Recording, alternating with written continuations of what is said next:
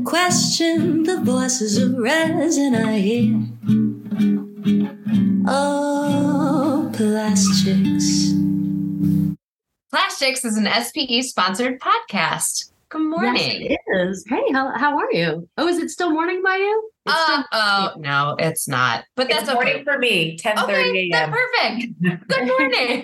Good morning. We nailed it. Did you say 10:30? You're on Mountain Time. Yes, I am. Calgary, Alberta. Look at all these time zones coming together. Three. We got three. Anyway, I'm Mercedes Landazuri. And I'm Lindsay Nebel. And with our powers combined, we are Plastics. The voices of resin. That's us. We are here. You can listen to our podcast the first Friday of every month. And you can also watch the video version where you can just see us. Our various also. That's what a video does. So we have a special guest today. We would like to introduce you to her. You already know that she is in the Mountain time zone. But Monika from Nova Chemicals, thank you so much for joining us on the podcast today. And thank you for having me. I'm very excited. So, Monika, you are the team leader of Circular Products R&D at Nova Chemicals. A lot of titles. We love a good wordy title because to me that makes it more exciting. So can you just, tell us a little bit about what your current title is right now and what that means?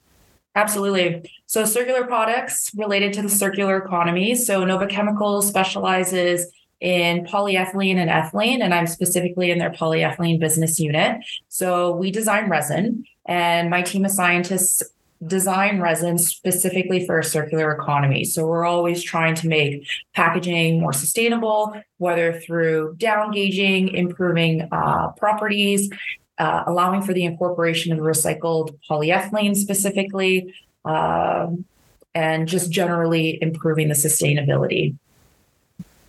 Mm-hmm. Now, you've been with Nova for almost 10 years now? Almost. Directly out of university, I finished my PhD, applied to a series of companies. Sorry. Sorry about that. Papers, never mind.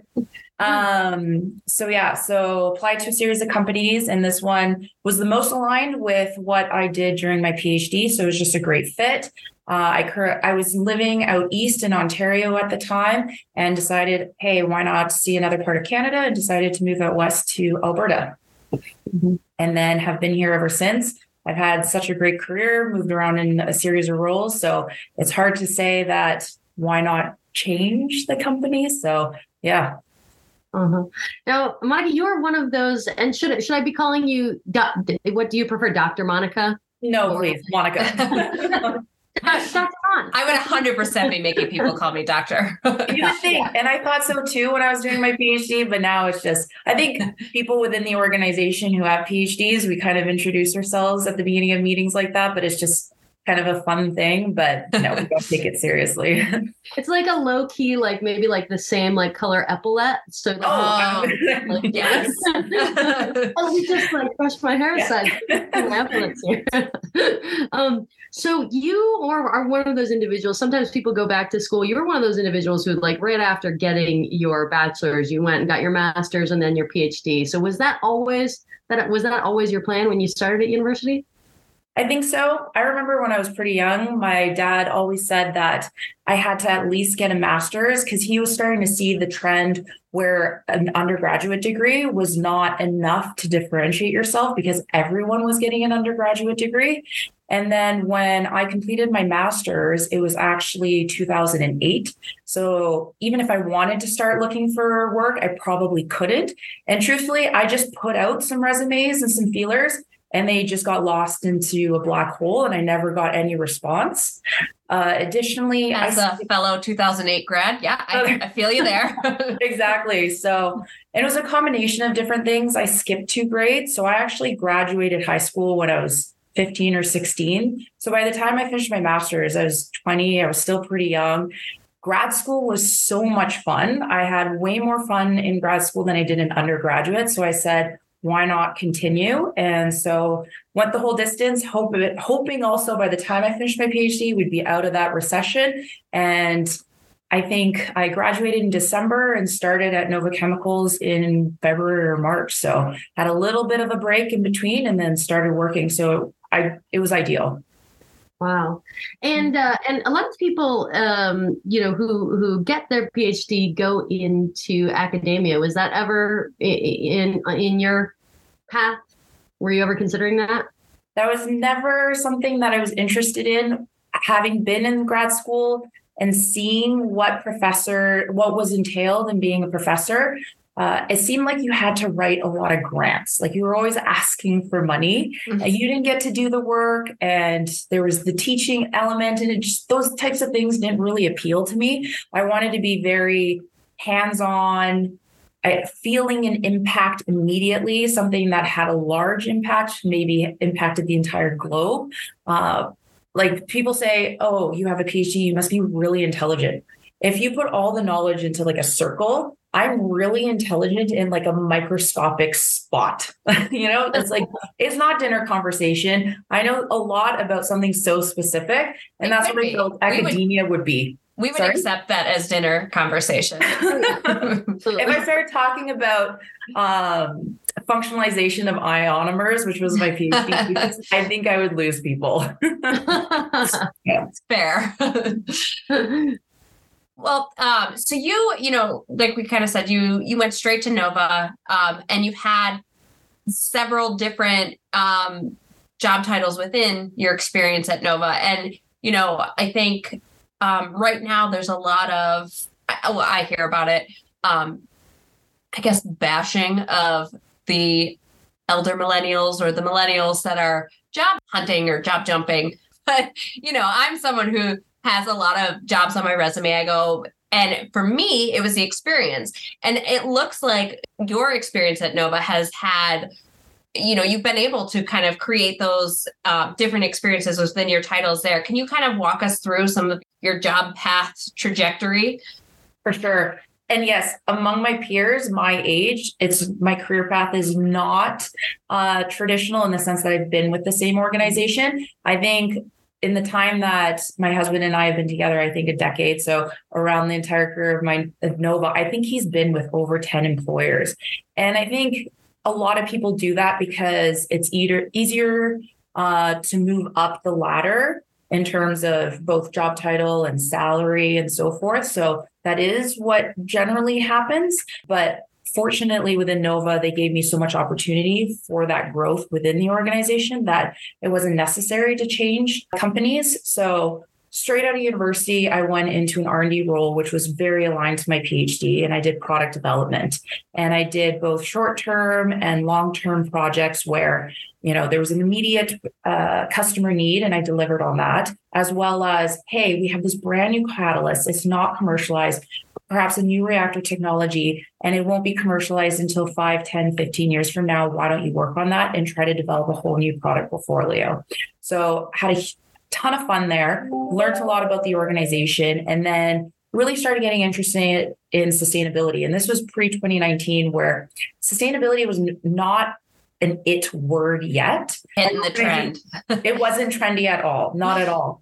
And it was just starting to pick up. People were talking about post-consumer recycling. And I decided that I wanted to be less in the nitty-gritty details and more in the customer-facing element of it within sustainability as well. So I went into technical services. So there it's like, we have a problem right now. You must resolve it. Because if we shut down our line, we could be losing tens, hundreds, millions of dollars per hour. So let's resolve this. So that was a lot of fun. It was a different pace. And then you can understand real life situations. And from there, I took additional education, and this was a certification online through Cornell University because I was interested in our marketing department. So we have a sales and marketing department that is separate from R&D. And so I took that just to give me an edge and a little bit of a foundational knowledge so that when I applied, perhaps they would consider me, considering I didn't have true marketing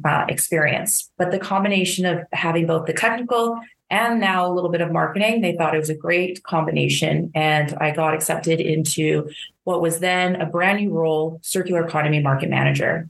And then I jumped around into a series of market manager roles, e-commerce, which you can imagine is very popular now. And it was around the pandemic as well. So Amazon sales just went through the roof. Fair. And so it was important to figure out packaging. And at the time, corrugated boxes were in high demand. They had at the time still poly mailers. So we're looking at what's the most sustainable type of packaging that can be fully recyclable to transport goods.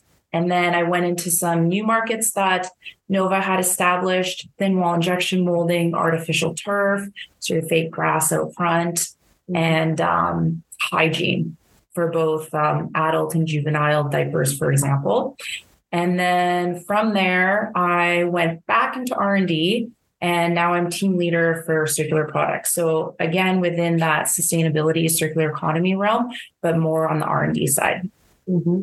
Very nice. And definitely making, pushing, driving innovations and making them available to the world that will hopefully change the world for the better, as you were saying. That's one of your I think we're already seeing it, not only through what we're delivering and what we're providing to our customers, but just consumer perception on what is needed and them being aware of what is required if we want to help the environment, as well as the pledges that brand owners are making. Because, we visually see the Coca-Colas and Nestle's of the world, right? They're all over our packaging, and we're demanding from them that they make more sustainable packaging, and they're listening to customers and they're making pledges. And a lot of them came out actually in 2019 that by 2025, they wanted to have 25% recycled content within the packaging. Unfortunately, it was not pie in the sky, but it was definitely very aggressive.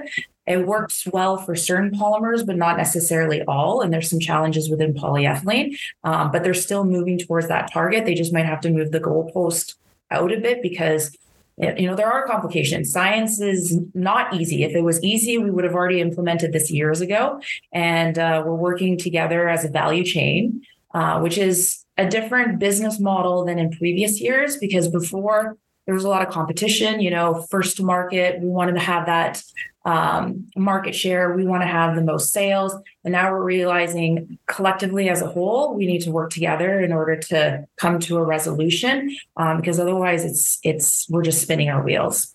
Mm-hmm.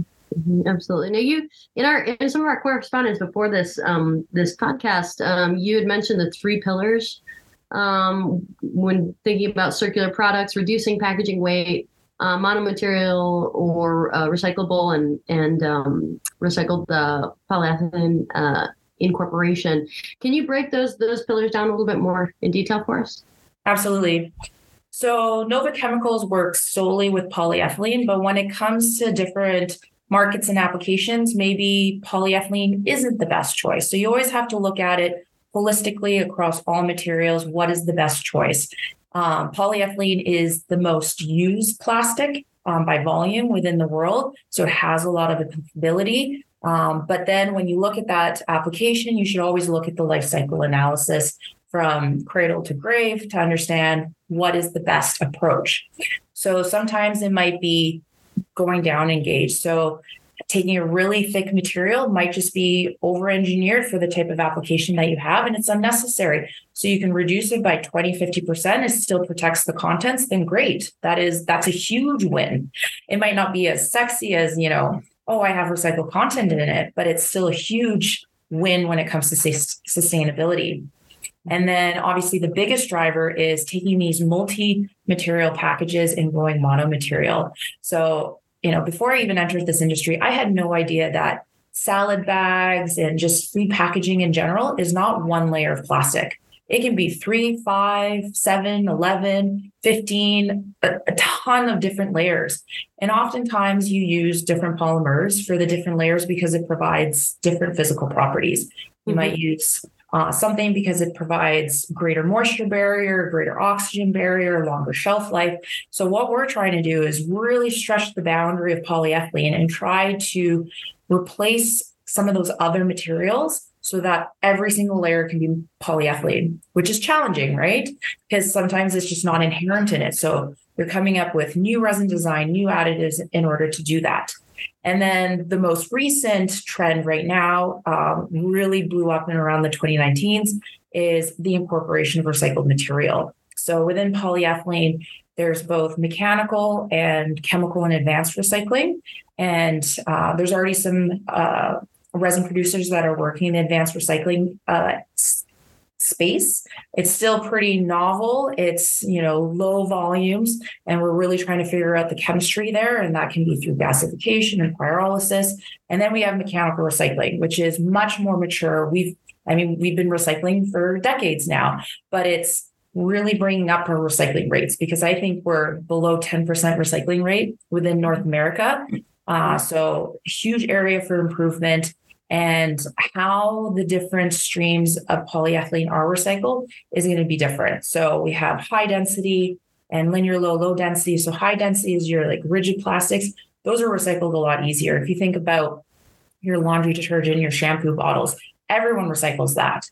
But when it comes to your flexible packaging, people don't really know, is it recyclable? Is it not?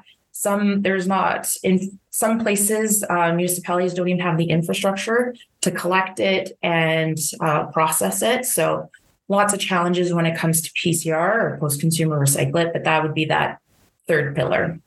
Yeah, even when you do know, my husband, he'll, I always collect all our plastic bags because I have a smuggling operation since they're now banned in New York where my family lives.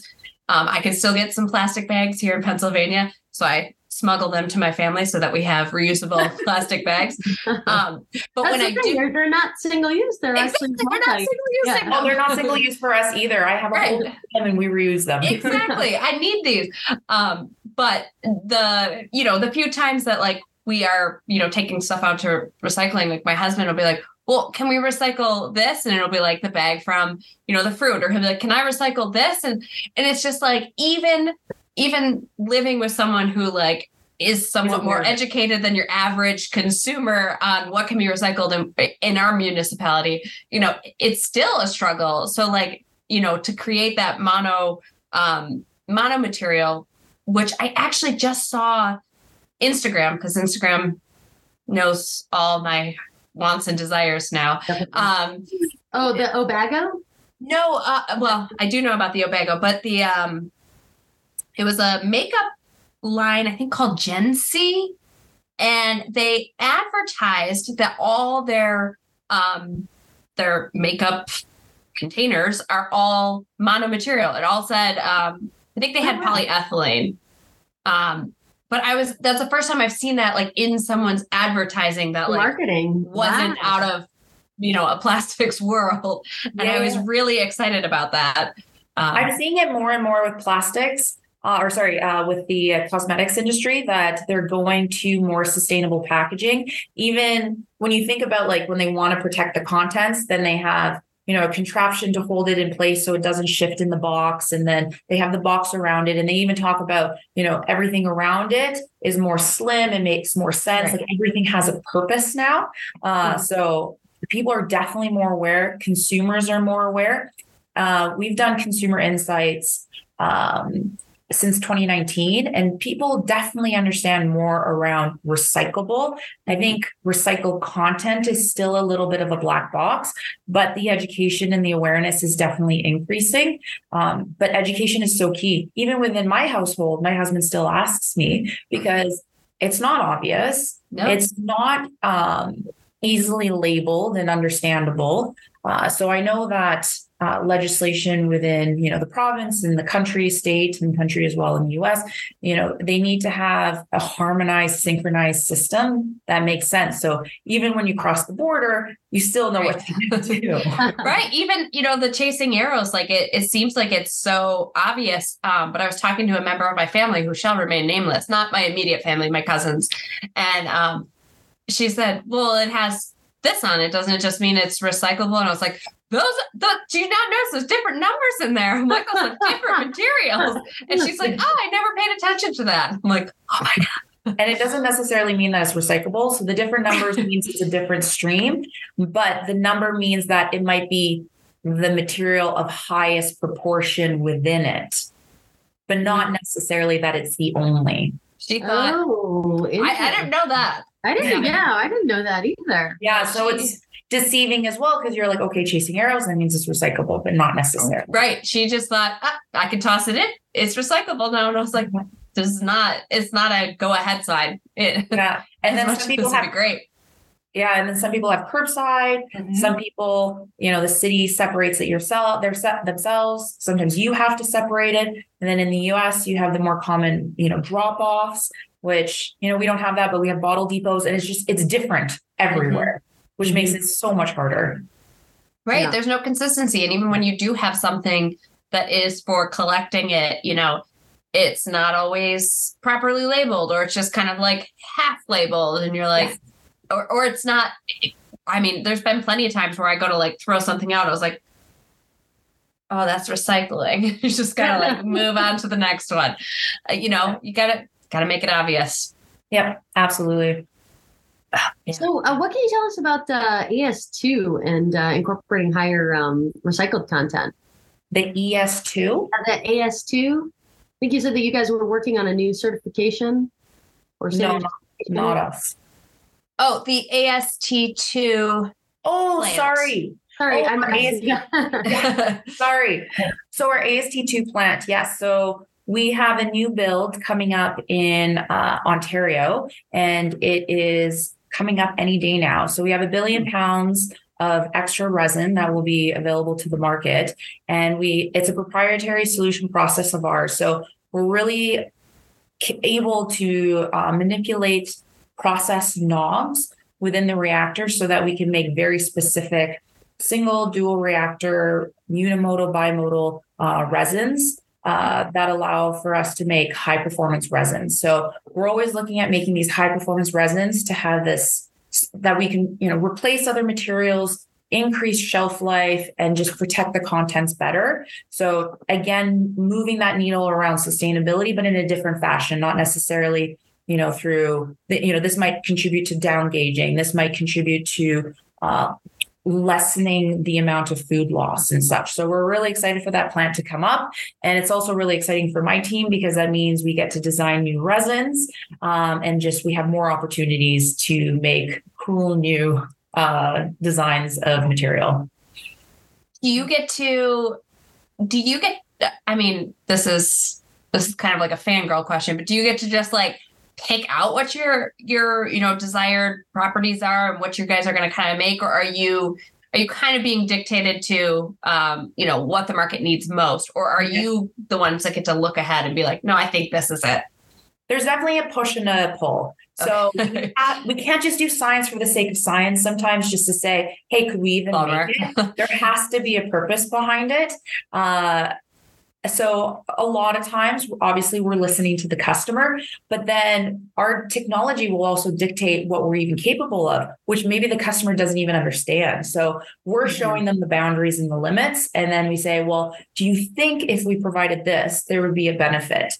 So that's the great thing about the value proposition that Nova provides, is that we have great customer service and a great customer experience. So we work really intimately with our customers, which is great because they have a totally different view of the industry than us, or not totally, but slightly. So it's just a different perspective.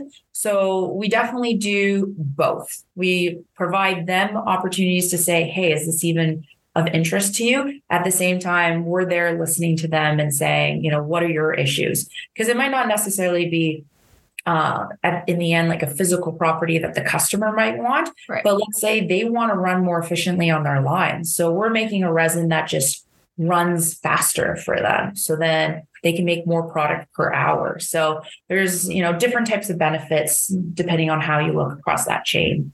Mm-hmm. Mm-hmm.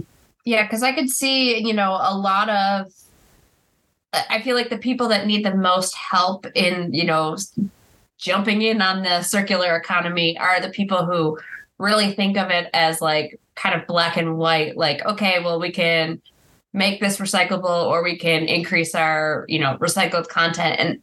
and the other nuances of it are sometimes missed unless you have that expertise to say like, hey, while you're thinking about that, this can also aid in you making this more recyclable or whatever. Completely agree. And oftentimes the customers will come to us and those are incremental changes, right? Mm-hmm. Let's make it a little bit thinner than what we already have. Let's put a little bit more PCR content than we already have. But sometimes we have to think, how we shop in 5-10 years is going to be completely different from now. Like say, for example, during the whole pandemic, having your groceries delivered to your house became more popular. So before we walked around down the aisles of a grocery store, what's to say in 10, 20 years, there's warehouses with food, there's robotic pickers that take all the food out, and you either drive up to the window and pick it, or there's like an Amazon Prime delivery truck that goes around and drops off groceries. Like we don't know what exactly. We can assume, we can guess what might come. But if that, say, for example, that is the reality of our future, how does that change things? If we're not walking down the aisle anymore, then beautiful print and marketing of, this type of product is no longer necessary. Say we can have something that's not even like the window, there's no window, we can't see the product inside. It's just a black bag with a QR code that says what the product is inside. It totally changes how we make packaging for the food industry, for example. So being prepared for, huge shifts is something that we do within the organization as well. So the big box thinking, that's cool. Being in those think tank rooms and say, what are the possibilities? Like if the future is the Jetsons, what do we do? I was going to say, we're just reaching out for the Jetsons. Yeah. That's very much the world that I'm involved in as well. Yeah. Just watching a lot of cartoons. No, I'm kidding. Oh, that too. But actually that kind of gets to a question that I was thinking about, with all of these, developments and getting to work on R&D and developing these polymers to have different characteristics. How are you guys considering the future of recycling? And just use an example from PET world, the difficulties now of getting thermoforms into recycle streams, and with the differences in the intrinsic viscosity, et cetera. Are you guys planning for those futures? And if you're creating these very complexly different versions of polyethylene, how does that look in the future? Yeah. So I think the biggest struggle when it comes to, or one of the struggles that comes with polyethylene, is getting food grade material out of the recycling stream. So right now we have that with mechanical recycling on the high density side, and it's slowly being introduced on the flexible side, but it's still a challenge because that stream is so inconsistent. There's organics that coated and there's contamination. So that is one area that we're really focusing on because, I had mentioned that brand owners had that commitment of 25% recycled polyethylene or PCR in general across the board in their packaging by 2025. The companies that met their targets, and some of them have already exceeded it, are the ones in PET and HDPE because they are more easily recyclable and you can get them back into food contact. PET already has advanced recycling, for example, but it's that food contact flexible side. So the companies that do, snack bars and such, they're having a larger challenge. So they're looking, how do we get that food contact? Do we go to other materials, for example, in order to help meet those targets? So that's an area of focus. And that's why a lot of people start talking about advanced recycling, because there you can have a contaminated stream. You don't have to pre-clean it, and it takes your polymer, brings it back to its monomer. And then you have essentially a virgin resin that you have, taken from the oil from the ground.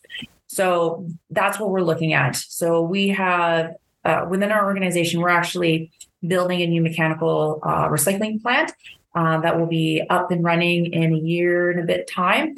And so we're looking at technologies on how do we improve that cleaning process. And then we have collaborations on the advanced recycling side so that, if we have those really challenging materials, maybe mechanical recycling isn't the best option and we do advanced recycling. And so we're looking at pyrolysis, gasification, and different pathways in order to get there, because at the end of the day, we're not going to be able to move all packaging to monomaterial. It's just not going to be possible. Right. We can get to a certain degree, but what about those other materials? Then what type of technologies are there to help separate those materials? And then how do we reuse that so that also doesn't end up in landfill? So yeah, the processing side is definitely an area of focus, and working with specialists in that area to see what kind of technologies are possible. But we just got to keep innovating, and things that don't exist today doesn't necessarily mean it won't exist in the future. So you mentioned, that there's those companies that have pledged to do the increase of the 25% by 2025. Yeah, well, that's very soon. Very soon. Like, a lot of them like stated last year that they're missing them. A lot of them pushed them out. Can you tell us about Nova's 2030 strategy? Mm-hmm. Yeah. So we have a 30-30 strategy. So by the year 2030, we want a third of our portfolio to be recycled materials.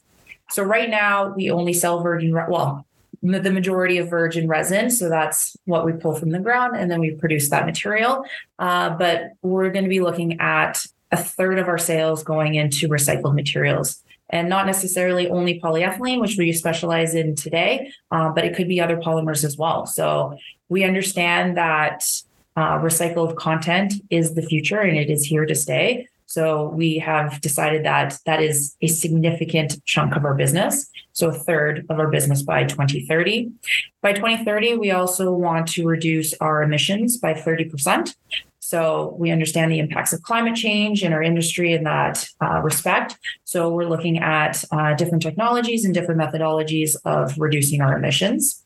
And then our last is to be the top 30 Canadian business as well within Canada, because we have a global footprint. All of our plants are within North America, so in the US and Canada, but we are a Canadian company. So that's our last goal for 2030. Mm-hmm.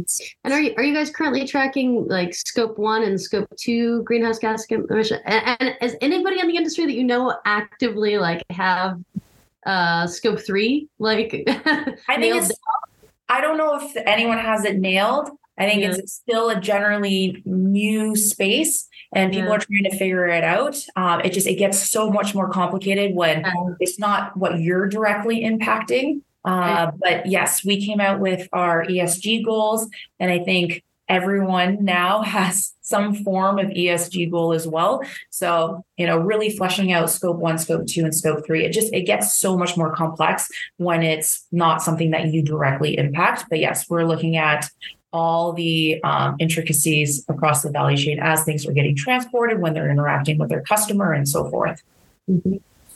And you mentioned not an easy feat. No. If it is, we would all be nailing it. Sure. It would be carbon neutral across the board. Yeah. Scope 3 is just mind-boggling to me, like how so many of these companies will be able to tackle it.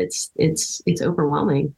It is very difficult, and if you don't, it's a social license to operate, right? Because if you don't, you're going to be taxed out. We have carbon taxes within Canada. It's just companies won't do business with you because, our customers are demanding to see this. What kind of carbon footprint do you have? What kind of, what's the sustainability impact of the product that you make? And so, recycled content is one thing that people are looking at, but they're also looking at the carbon footprint of a product, right? So understanding that life cycle analysis. So they're looking from all angles and avenues to understand what kind of impact their final product has, our resin has. So it is top of mind, and people will not do business with you if you are not providing the numbers and not improving the numbers. Mm-hmm. And, I think that's something to be said.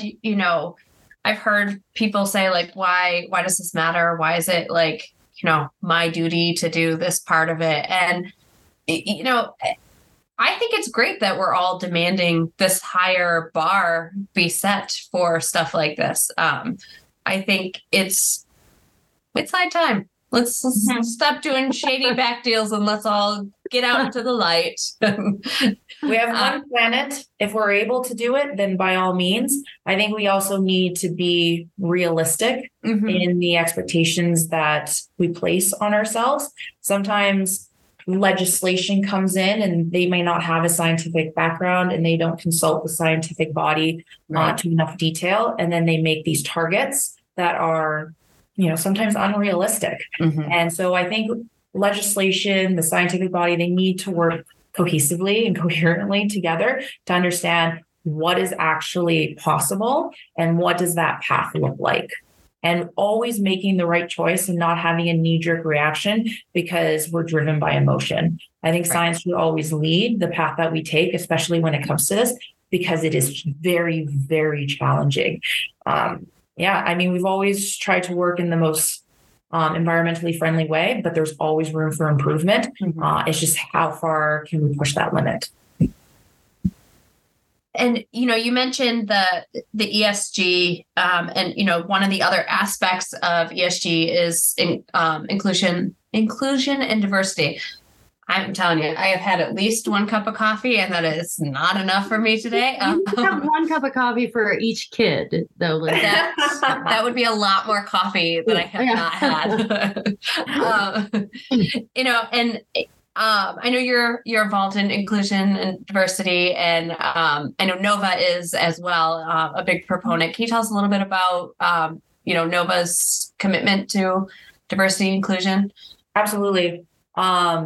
Obviously everything is merit-based, but at the same time, we want to give equal opportunity to both genders, all races. I have to say, when it comes to Nova Chemicals, we have an incredibly diverse personnel. I think there was a time where one of our leaders, a VP or someone said, hey, everyone put a pin on the map of where you're originally from. And it was literally scattered everywhere. I think there wasn't someone on like Greenland or something, but it was just, that's the amazing thing, because we live in such a global world right now. And we're also so specialized that we can't necessarily get everyone that we need in Calgary, Alberta, or even within Canada. So we have to pull people from Asia and Africa and Europe and South America. And diversity of thought is amazing. And also just having people having lived in different areas and interacted with, their culture, their requirements are so different. Like, for example, I worked in the shrink industry. So, when you have a flat of cans or water bottles and then you have plastic wrapped around it, you have like two bullseyes or two holes on the side where you can lift the package up. When we go to the grocery store, at least I think you and I, we take it, we pick it up, we put it into the shopping cart, we take the shopping cart to our car, we lift it and we put it into the vehicle. Similarly, it's only a few meters into the house. Not a lot of screen that's being put there. Now you look at that same packaging in South America, for example, they have to carry it by hand from the grocery to their store oftentimes, and it could be kilometers long. Right. So when you have people with this, diverse experiences and diverse thoughts, then you start understanding, how can I do things better? So within my team, we have, obviously, I think it's actually half male and female. And then we have, which is really great. Very great group of intelligent people, and similarly different countries from around the world. So diversity in thinking is huge within the organization, and you can just see the positive impact that it has just on the group dynamics, but also just output of thought and, commercial products that we bring into the market. Yeah, especially if you're working in product development, lots of different backgrounds creates for really, really innovative solutions. And especially when those people go back home to visit their families and stuff, they bring packaging, and then you're like, oh my God, in Japan, they drink beer out of a stand-up pouch, like a Capri Sun pouch, right? Oh, I'd get down with that. I do know that Canada, bring them to, Well, and Canada has the milk bags, which Americans think is crazy because you have the jugs, right? So yeah. You guys have milk in bags? Did we? We do, yeah. And then you slice the corner, you put it into like a little rigid plastic jar, and then Or like a refillable? You use like No, they all come in like these pillow pouches. Oh wow. Yeah. That's my well, I was gonna say my Canadian knowledge for the day, but I did grow up in Buffalo, so I have a lot of Canadian Toronto knowledge. So interestingly enough, living in Alberta, we actually don't have that. We have them in your cartons, but my parents live in Toronto. And so in Ontario, I grew up with that. Yes, milk in a bag. Wow. I should see if I can find some like in Detroit next time I go, since it's just possibly. Get yourself some milk in a bag. bag. Well, I think we're just about out of time today. But Monika Kletchik, thank you PhD. Thank you so much for joining us today. It was a real pleasure.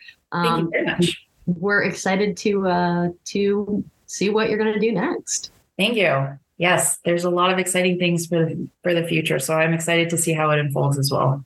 Thank you.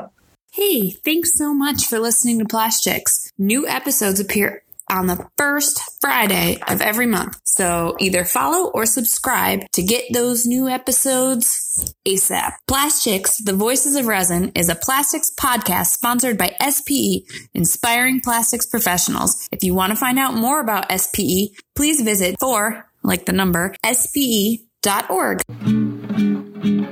Oh, plastics.